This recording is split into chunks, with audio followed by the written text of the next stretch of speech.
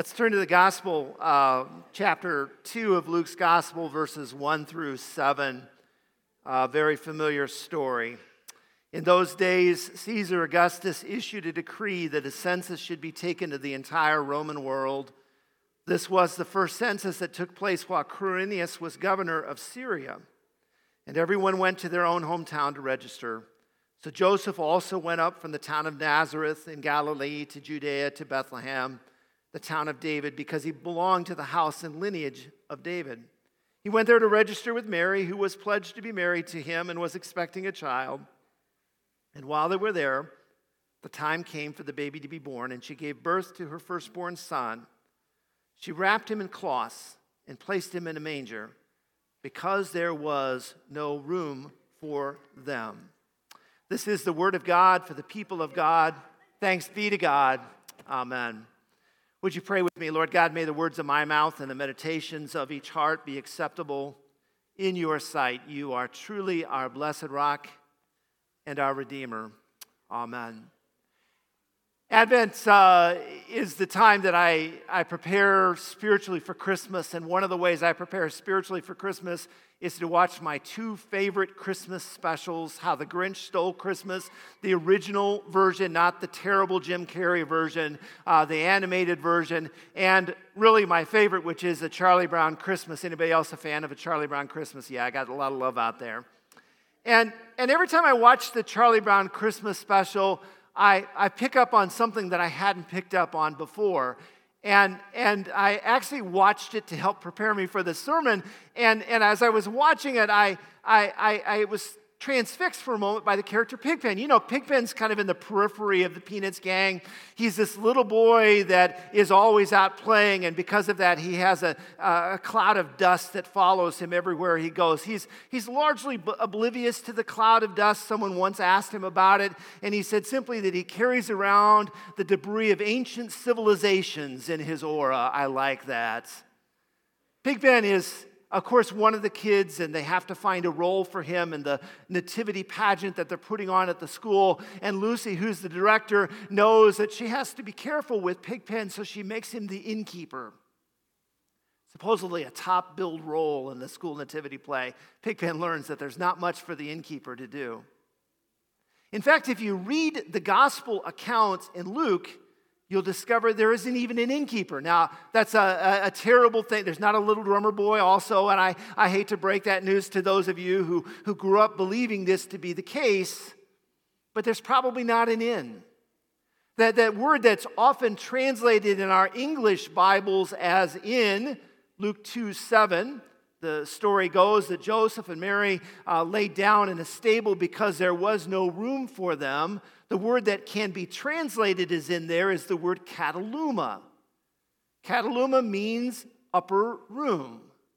There is a separate Greek word for inn, that is pandokion. Pandokion means inn or hostel or a place to receive travelers. It's found in the very familiar story of Luke 10, the story of the Good Samaritan. Remember, in that story, the Samaritan finds a man lying beaten and bloodied on the side of the road. He transports this man to the next town, books him a room in the inn, and pays for it in advance. That's not kataluma, that's pandokion. Kataluma is found one other place in the Gospels. In Mark 14, that word kataluma is mentioned. This time, Jesus, remember, sends his disciples into town and tells them to go and prepare the kataluma for the Passover meal. Now, we don't translate it there. Jesus said, go to the Hotel 6 and get me a room for the night. We translate it there. This is the upper room where the disciples and Jesus shared his last meal. Kataluma means upper room. Bethlehem houses looked something like what you're seeing on the screen behind me. They mostly had two rooms. They had a lower room, which is where you would do the cooking and cleaning and all sorts of family activities. And then they had this upper room, sometimes called the guest room. And in the winter months, when it was especially cold, that's where you wanted to sleep, right? Heat rises. You would bring the animals, if you had a donkey or a cow, you would bring the animals into the shelter of the lower room, and you would make it a stable for the animal to spend the night in and get the animal away from the elements. You don't believe me, you don't want to sleep next to a donkey, right? You would sleep upstairs. So when Joseph and Mary arrive in Bethlehem, remember, it is their hometown. Both Joseph and Mary have family in Bethlehem. They have relatives in Bethlehem. When they arrived in Bethlehem, they would have expected to stay with those family members. Somebody that was related to them would have said, "We will make room in the Cataluma for you to stay the night," especially given Mary's condition. They would have expected to have stayed with their family. Now, in my mind, it would be much easier if the rejection of Joseph and Mary had been done by an innkeeper lost to history, right? A cranky, gray-bearded old fellow with the personality of Walter Matthau who turns them away as they appear at the front desk and says simply, "I can't be bothered with you tonight." But the idea that it was their own family, their relatives, their friends who said to Joseph and Mary, "There is not Cataluma for you, there is not room for you," is much more difficult to digest. Sometimes when I read this verse, I say to myself, well, I would have made room for Joseph and Mary, especially given the fact that Mary was obviously pregnant. I wouldn't have made that mistake. But would I? Christmas is fast approaching. God is about to do an amazing thing again. God is about to be born into our world. Peace, hope, love, and joy born into our world and born into our lives, but only if we make room for that. My guess is their relatives didn't turn them away or turn them away from the upper room because they were callous or they didn't like Joseph and Mary. My guess is that they were already tucked in for bed at night and it was cold and they simply called down from the upper room, "Make do as you can, we'll deal with this in the morning." Which is how I tend to approach the Christmas season. There's so much to be done. There's so many things to do. There's so much to prepare for the holidays that I'll deal with Christmas, the holy day, when I can find time. Until then, there's really no room for me to think about the promises that might be born on Christmas Eve in my soul, if I make that room. You see, in order for Christmas Eve, that miracle to happen in our souls, we've got to be souls that are open to peace, joy, hope, and love. And to be open to these things, we've got to clear our souls of the things that would prevent us, right, from making room. Imagine your Uncle Albert writes you a note. He doesn't have a phone, so he can't text you. He writes you a note, and he says, "Good news, I'm coming to see you at Christmas time," right? I'll be there on the 23rd. You're thinking about Uncle Albert, and you're thinking, we got to make room for him, right? We've got to set up an upstairs bedroom for him to sleep in, right? We got to make sure there's clean sheets on the bed, and the floor is clean, and there's room in the closet for him to hang his clothes, right? You're going to make plans for Uncle Albert to stay with you. You're going to sacrifice a bit of your time and schedule in order that he will be comfortable when he arrives. Friends, for Christmas to be anything meaningful for us this year, we have to make plans. Not just for the cookies and the travel and the gifts and the cards,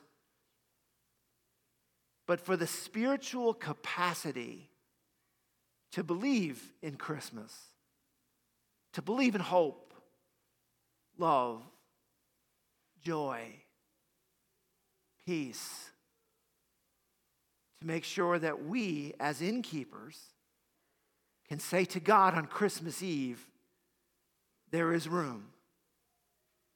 Be born in my heart. Fill me with wonder." or we can just let the holidays approach as they will and get through them and pack it all up and repeat the same cycle again next Christmas season. Is there room in your heart right now for Christmas to be born? If not, how will you make that room? How will you open yourself up to wonder? Many years ago, I was the pastor at St. Luke's Methodist Church in Maryville, and we were getting ready for the Christmas Eve service. It was a 7 o'clock service, and it was a big service, and as always, there's lots of stuff to be done, lots of details to do, and I'm rushing around trying to make sure everything's ready. And at some point, maybe 10 minutes before the service starts, I remember that I had left in my office some notes that I needed for a part of the service. I was in the sanctuary at the time, and so I walked from the sanctuary back towards my office, and to get to my office, I had to walk through the main entranceway of the church, and of course, 10 minutes before 7, this entranceway is filled with people, and I didn't want to get stopped by people who wanted to say hello, and so I said to myself, if I walk kind of with my head down and with a purpose, people won't stop me. They'll assume I'm busy and let me go. And it worked. I got all the way to my office door. Not a single person stopped me. And then I heard a voice, Pastor Tom, and it was Isaac. Every church has an Isaac. Isaac's the kid that always has the answer to the children's lesson, right?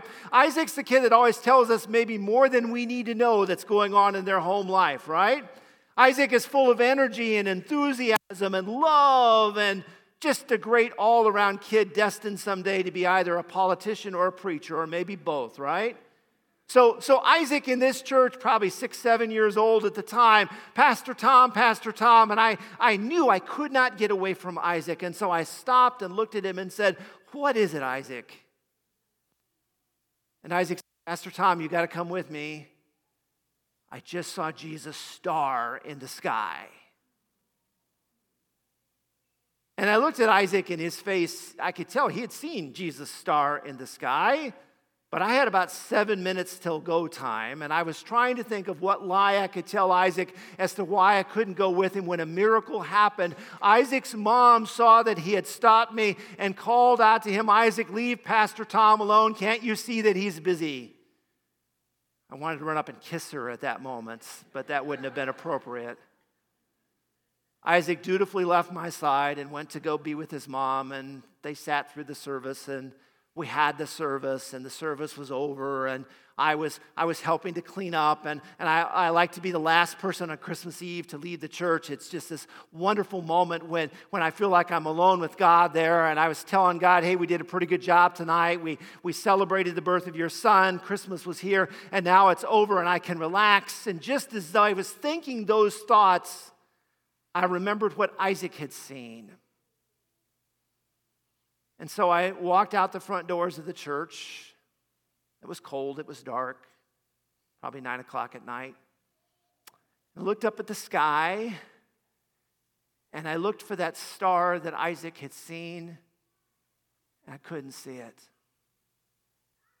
I looked and looked and looked, and it wasn't in the sky. And I remember at that moment saying to myself, what kind of believer are you that you no longer have eyes with wonder to see the star that God has hung in the sky this night? Oh, how I longed in that moment to see that star. And I was reminded in that moment that all of the work that had been done was for naught if there wasn't room in my heart to see what God had done that night. It's staggering for me to think about the fact that God was born in Bethlehem in human form, and the only people that took notice were Joseph and Mary and a bunch of shepherds in the fields. There wasn't Cataluma in any of their hearts. They simply tucked themselves in for the night and dreamed the dreams of all good people. Christmas is coming. God will be born again in human form on Christmas Eve night. God will bring the power of hope, joy, love, and peace to our hearts, but only if we make room. Make that room. Read Luke 2, 1 through 7 every day. I've been doing that. It's filling my heart with wonder. Resolve that every time you pass by one of those red kettles, you'll put something in it, even if it's a prayer. Open yourself up to spend time with children. They get it. They look for those stars in the sky. And most of all, resolve to let go of the things that will clog up room in your heart so that you will believe. Believe. Maybe there is an innkeeper in the story after all. Maybe the innkeeper's you and I, making the decision on Christmas Eve. Will there be room in our hearts for the Christ child to be born? Would you pray with me?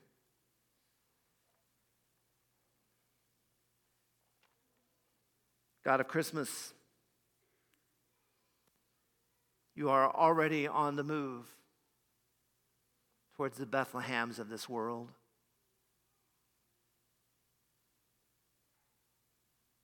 Move towards our spiritual home. Help us let go of the unforgiveness, the shame, the past, our failures, our doubts, our struggles. Help us to clean house of these things that there will be room. Cataluma in our hearts when you arrive. For the glory of your name we pray. Amen.